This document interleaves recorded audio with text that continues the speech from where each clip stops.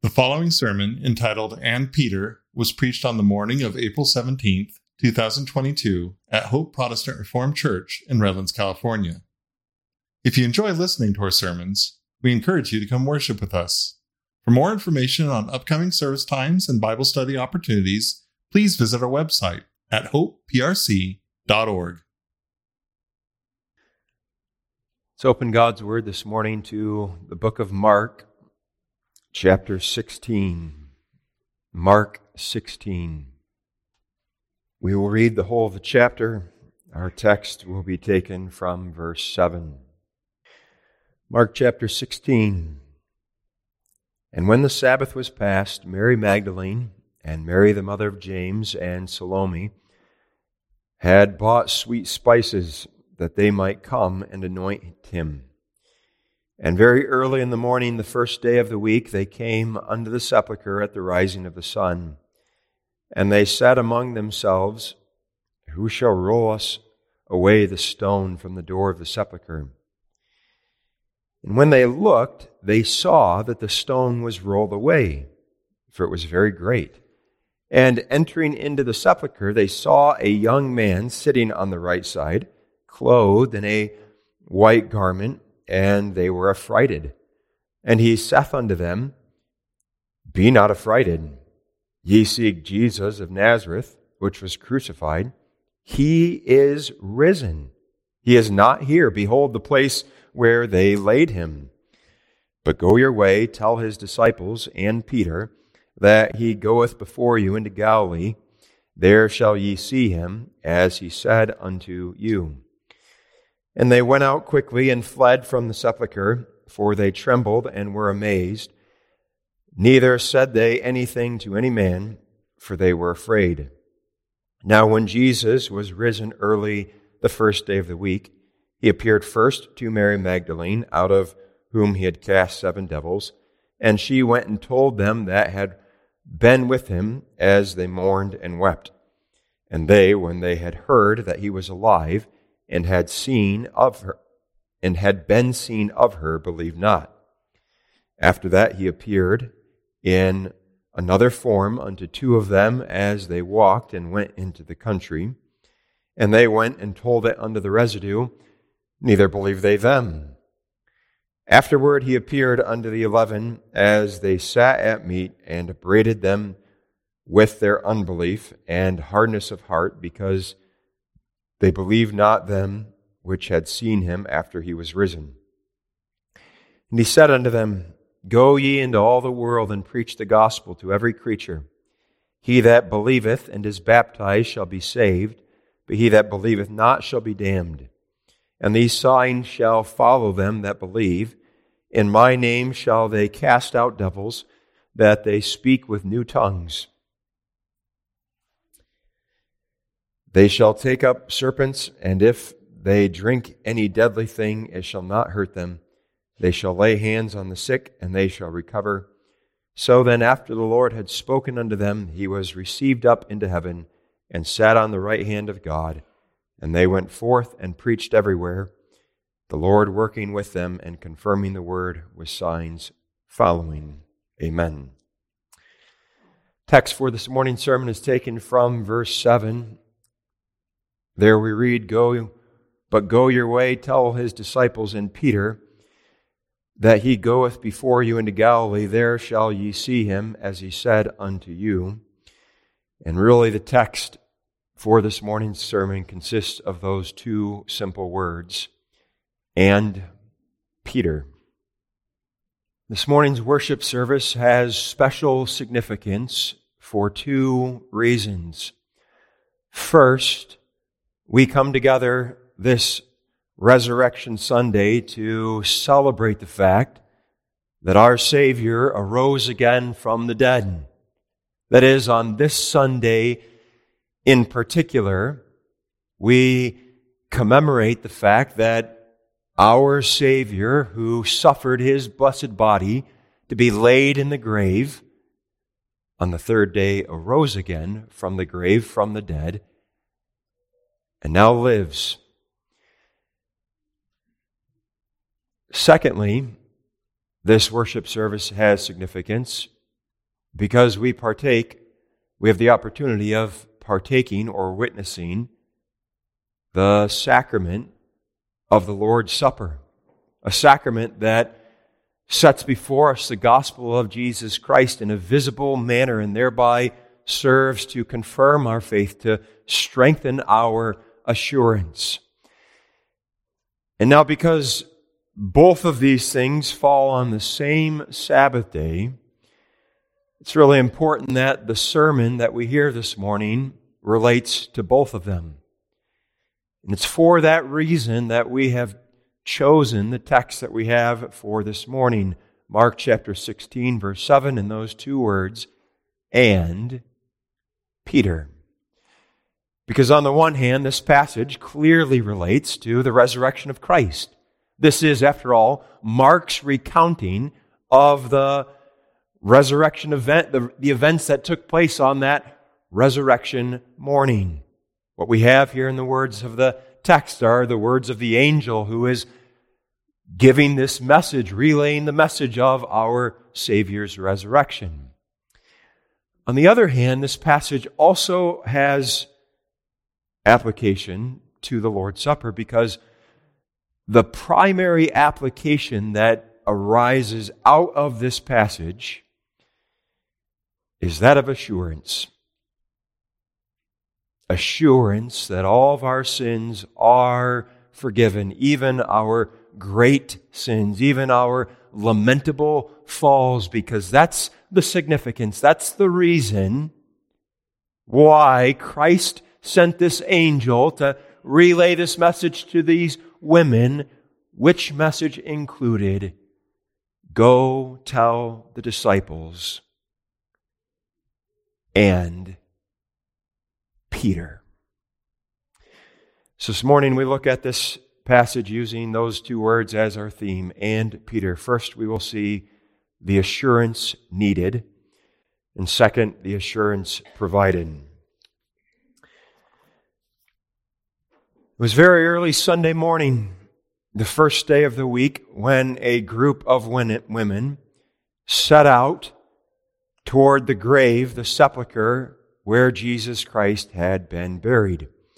Their purpose in going there was to anoint the body of Jesus Christ. They intended to perform this one last act of love and devotion toward Jesus Christ.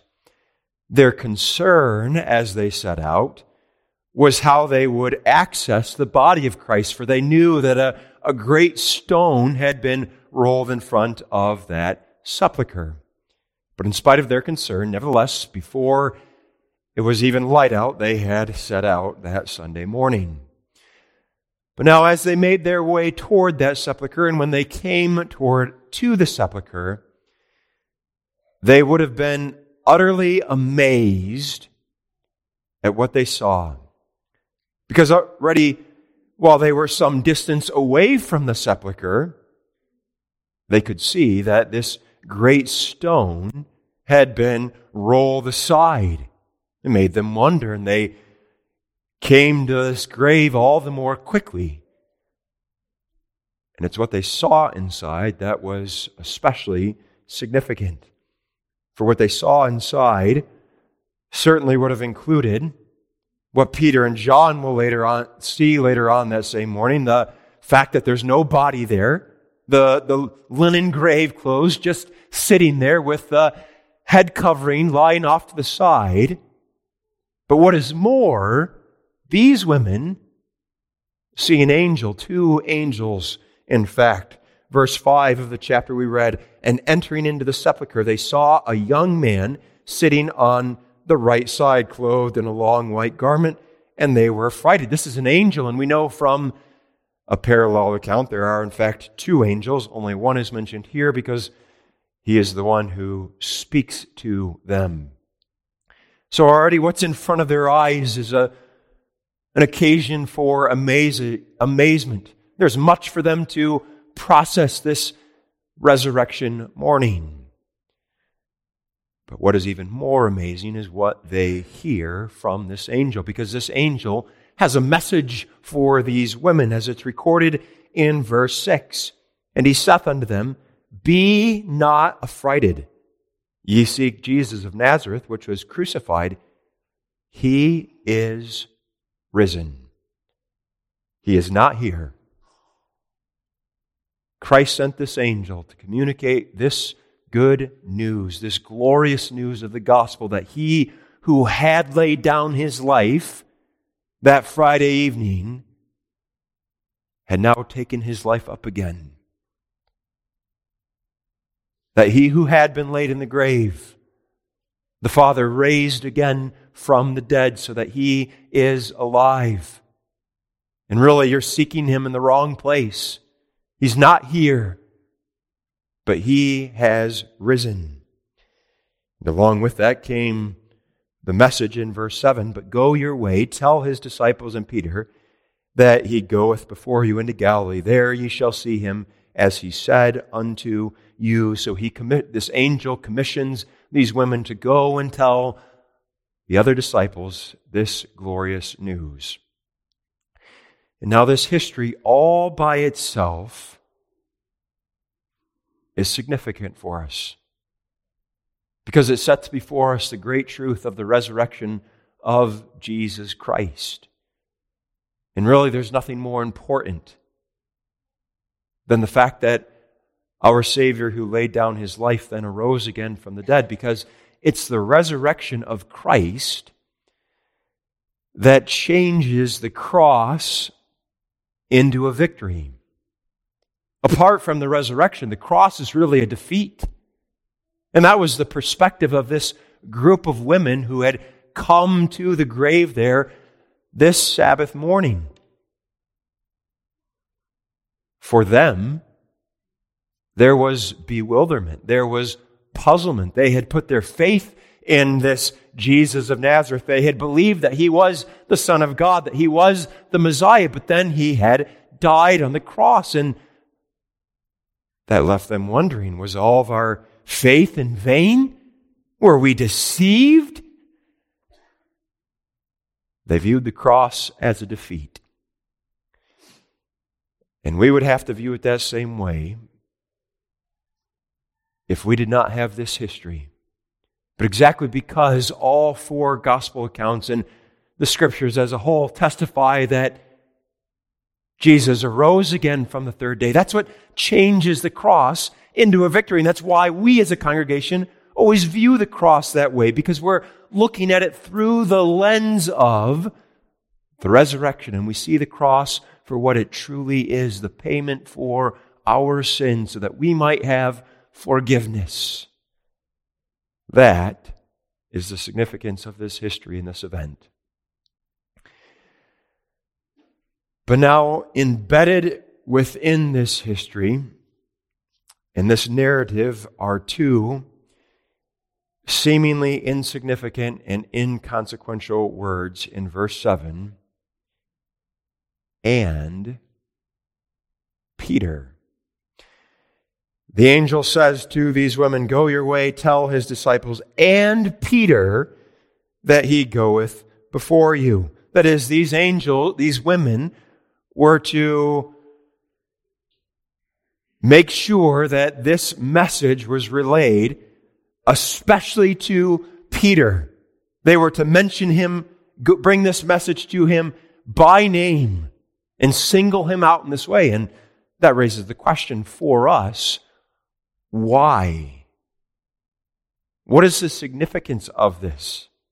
For after all, we recognize that every single word on the pages of Scripture is inspired, and therefore there's no wasted words here. There's some meaning behind these two words, and Peter. Why are they added?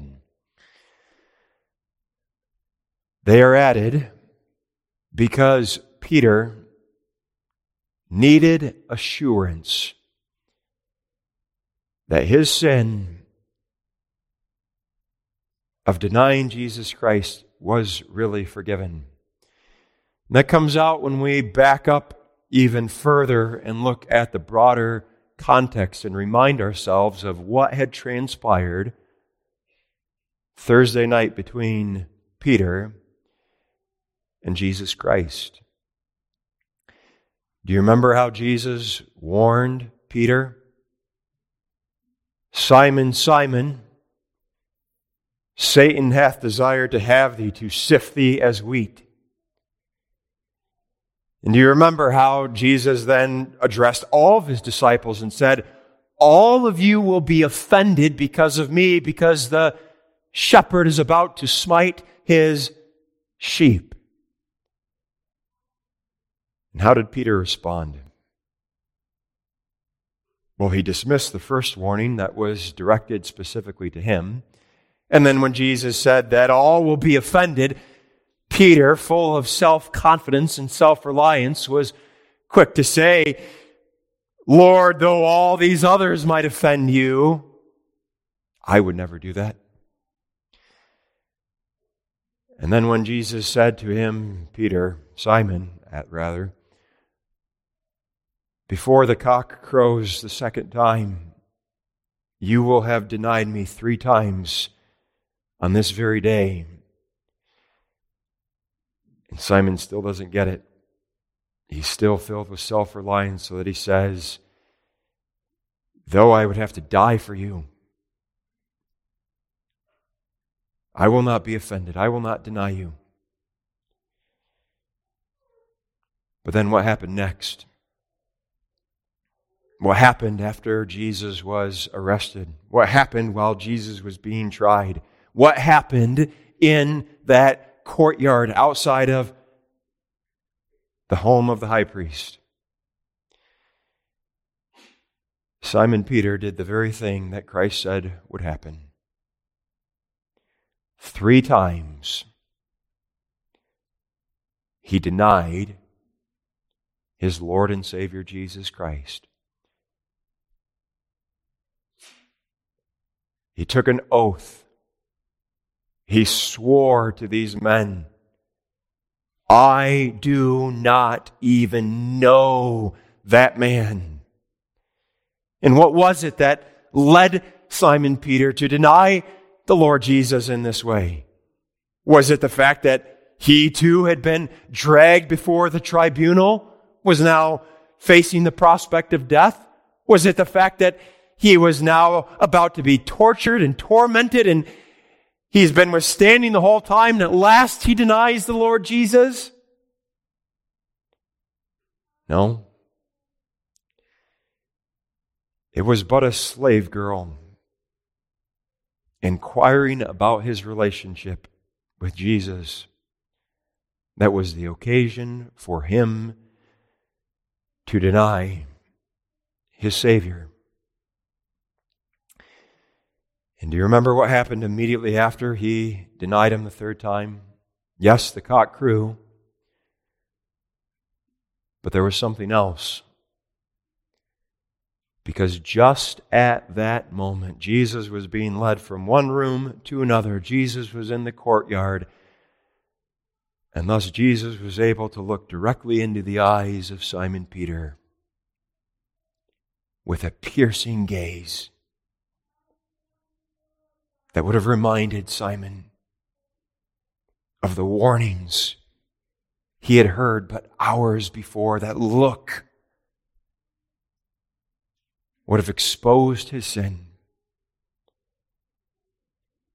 And having thus been confronted, he went out and wept bitterly on account of his sin. And so now consider where Simon Peter is at from a spiritual point of view. He is repentant, to be sure, because those tears that he cried after he left the courtyard of the high priest were indeed genuine tears of genuine repentance. But he has no assurance whatsoever that his sin would be forgiven. He would have been completely miserable the next couple of days. How much did he toss and turn at night as his mind went over and over and over what had taken place there and what he had said and what he had done? Did he sleep at all the next couple of days? How much were his thoughts consumed with that piercing gaze, what it meant, what Jesus was trying to communicate to him in that moment that their eyes met. No doubt he wondered, will I ever be forgiven this sin? After all, Jesus taught us while he was still living that, quote, he that denieth me before men shall be denied before the angels of God, end quote. And now Simon Peter's done that very thing. He's denied the Lord Jesus. Does that mean he's fallen away from grace? Does that mean he has now separated himself from the love of his Savior?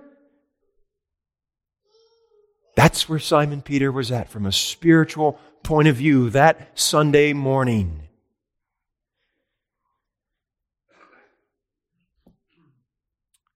Do you know that feeling, child of God?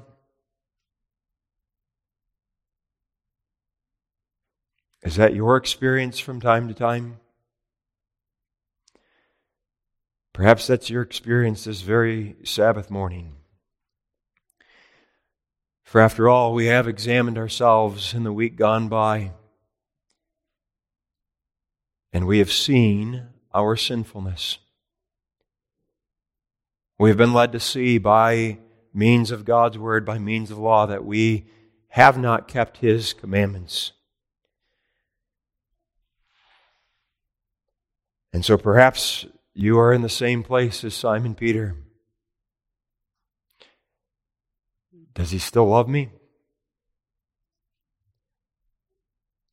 Could he really forgive even that sin?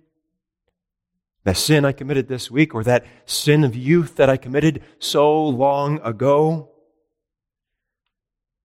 Perhaps we're thinking, my sins are so numerous, my faithfulness is so great that I'm not worthy of communion. I have excluded myself from His fellowship. That sense of not knowing God's favor is a part of the miserable effects of sin. And that's the teaching of the Canons of Dort. In Head 5, Article 5, the Canons of Dort are one of the creeds that we officially hold to. And in Head 5, Article 4, we are taught that though we are the objects of God's grace, nevertheless, as believers, we can still commit great and heinous and enormous sins. We are still liable to these lamentable falls. The lamentable fall of Peter and his denial of Jesus Christ is the example given there in that article. And then in Head 5, Article 5, we read about the seriousness of those sins and the miserable effects, the consequences of those sins. And this is what we read. By such enormous sins, however, they very highly offend God, incur a deadly guilt, grieve the Holy Spirit, interrupt the exercise of faith, very grievously wound their consciences, and sometimes lose the sense of God's favor for a time, until on their returning into the right way of serious repentance, the light of God's fatherly countenance again shines upon them. But what's especially noteworthy is that phrase that they sometimes lose the sense of God's favor for a time. And perhaps that's your experience this morning. It certainly was Peter's experience after he denied the Lord Jesus Christ. And it was exactly because of that when Christ sends this angel to bring a word to these women, that He tells them, go tell the disciples. And Peter. Because Peter, more than anyone else, needed assurance. And by this message, Jesus would provide that assurance. So we've seen why it's needed, and now we look at the provision of assurance. For indeed, that was the intended result of this message. Because after the angels spoke to these women, they did exactly as they had been instructed to do. We read in verse 8 that they went out quickly and fled from the sepulchre, for they trembled and were amazed. Neither said they anything to any man, for they were afraid. But then they would have gone and delivered this message. And now, most likely, this message comes to Simon Peter after he himself had already been at the grave, the sepulchre of Jesus Christ. Because when that group of women came there first thing in the morning while it's still dark, one of the individuals in that group was Mary Magdalene. But we know from another account that when she sees the stone rolled away, she immediately concludes someone must have stolen the body of Jesus. So she turns immediately and goes back to Jerusalem to find Peter and John. And then the rest of the women continue on without her.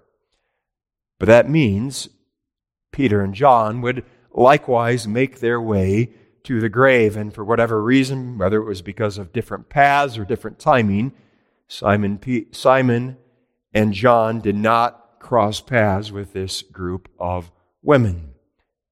So that Peter and John themselves came to the grave, peered in, and saw the evidence of the resurrection. They saw the linen grave clothes, the head covering set apart from the rest of it, without the body of Jesus there. And they believed that Jesus had risen. And now almost certainly it was after that these women would have come to Simon Peter with the message, Jesus is risen. He's alive again. And Peter, the angel told us to make sure you know this.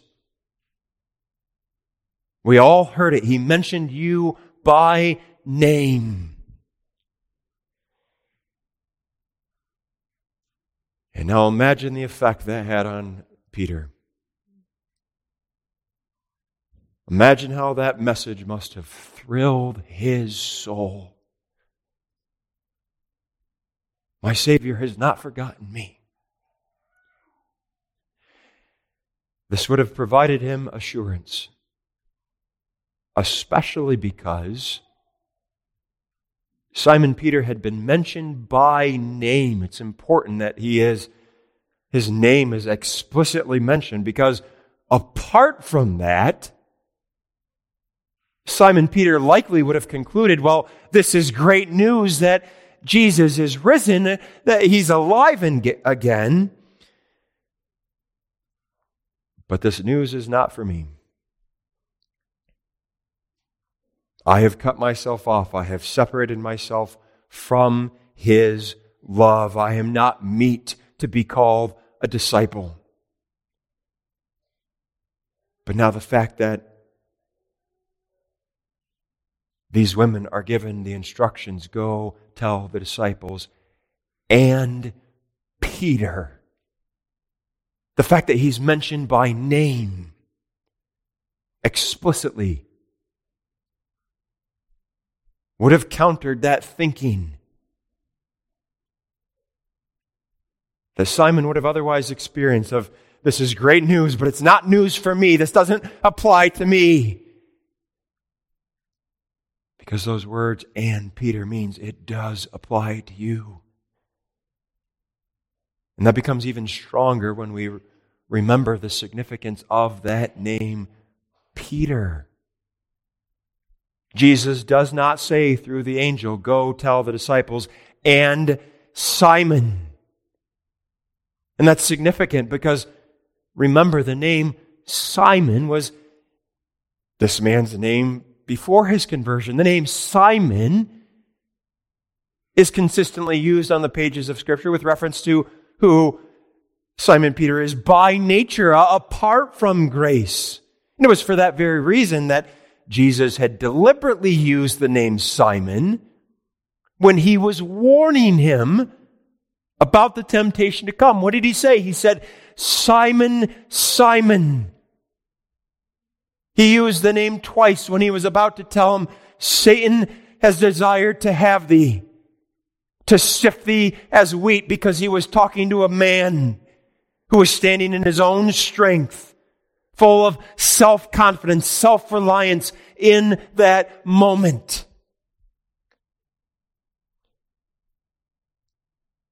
But he does not use that name now,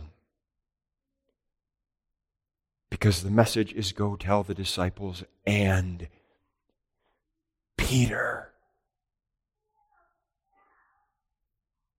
And by those words, Jesus was communicating to his disciple, though you acted very much as a Simon, I still view you as a Peter. I am not done with my saving work in your heart and life, but I will continue my work of grace to change you more and more from being Simon and more into being Peter the rock. And that would have provided assurance. And so too would have the overall message of the resurrection, because remember, that is the main message these women were to communicate. Verse 7, go your way, tell his disciples. Tell them what? The message that they were told in verse 6. Be not affrighted, ye seek Jesus of Nazareth, which was crucified. He is risen. He's not here. The main overall message that these women were to bring is that Christ has risen again. And that too would have been a part of the assurance for Peter. And now to be sure, he would not have understood all of the meaning and all of the significance of that already that early on. But at the very least, he would be able to see the cross was not, in fact, defeat. He would recognize that our hope was not in vain, that our faith was indeed founded upon something. This would have provided assurance, and that's true all the more for us who do recognize the significance of the resurrection, because the resurrection is the proof of our justification. It's the infallible evidence that our sins have been fully paid for, because if Christ, and we speak hypothetically, if Christ had failed to pay for all of the sins of all of his people, he would not have been allowed to rise again from the dead. If there was but one sin that he had not atoned for, he would still be in the grave. And so the very fact that he arose again is the proof they have all been paid for. There is not one of them remaining. There was no one sin too great, no lamentable fall that was too much for him to bear. Nor was there any one sin so seemingly insignificant that he forgot about it, that he left that one behind. No. They've all been paid for, and his resurrection is the proof. So that the message for Peter is that I have atoned for even your lamentable fall. I have paid for even your denial of me. With those words, go tell the disciples and Peter, Jesus was providing assurance. And He does the same for us this morning in the sacrament of the Lord's Supper.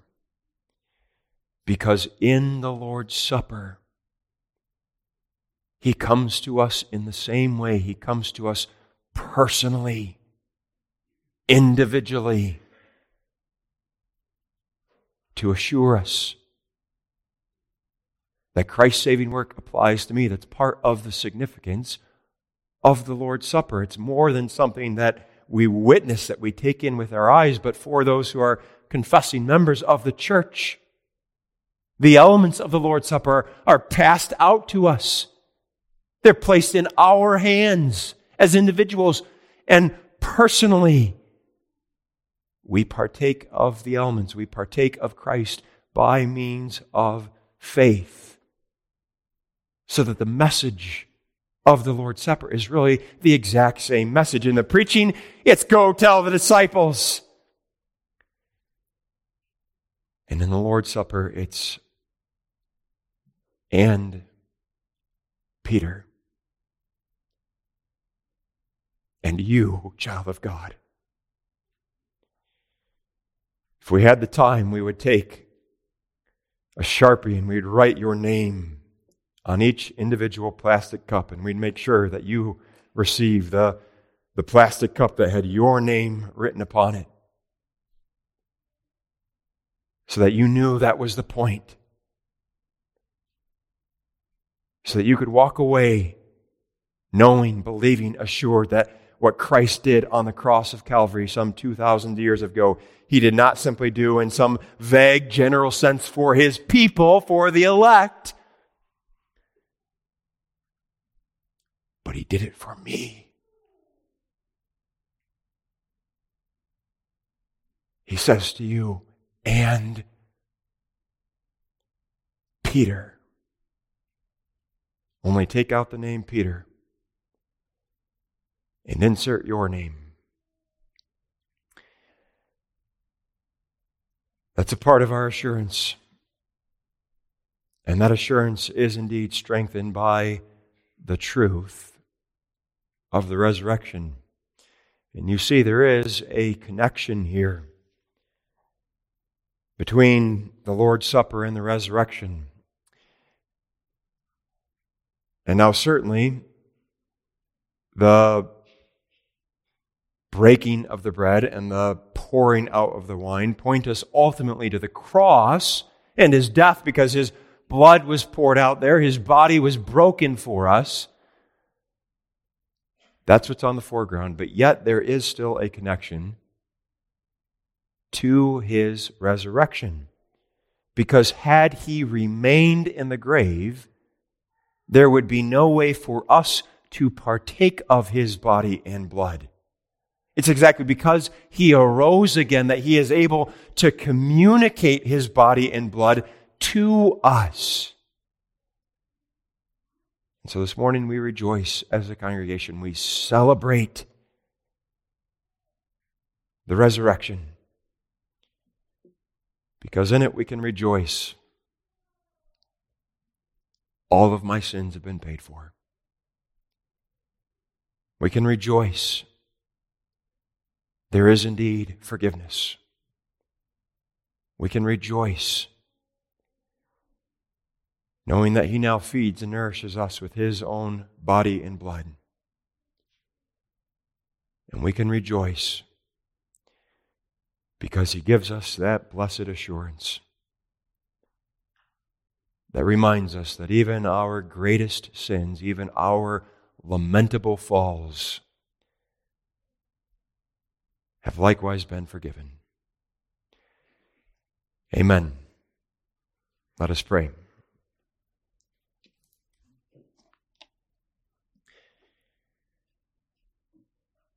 Our Father which art in heaven,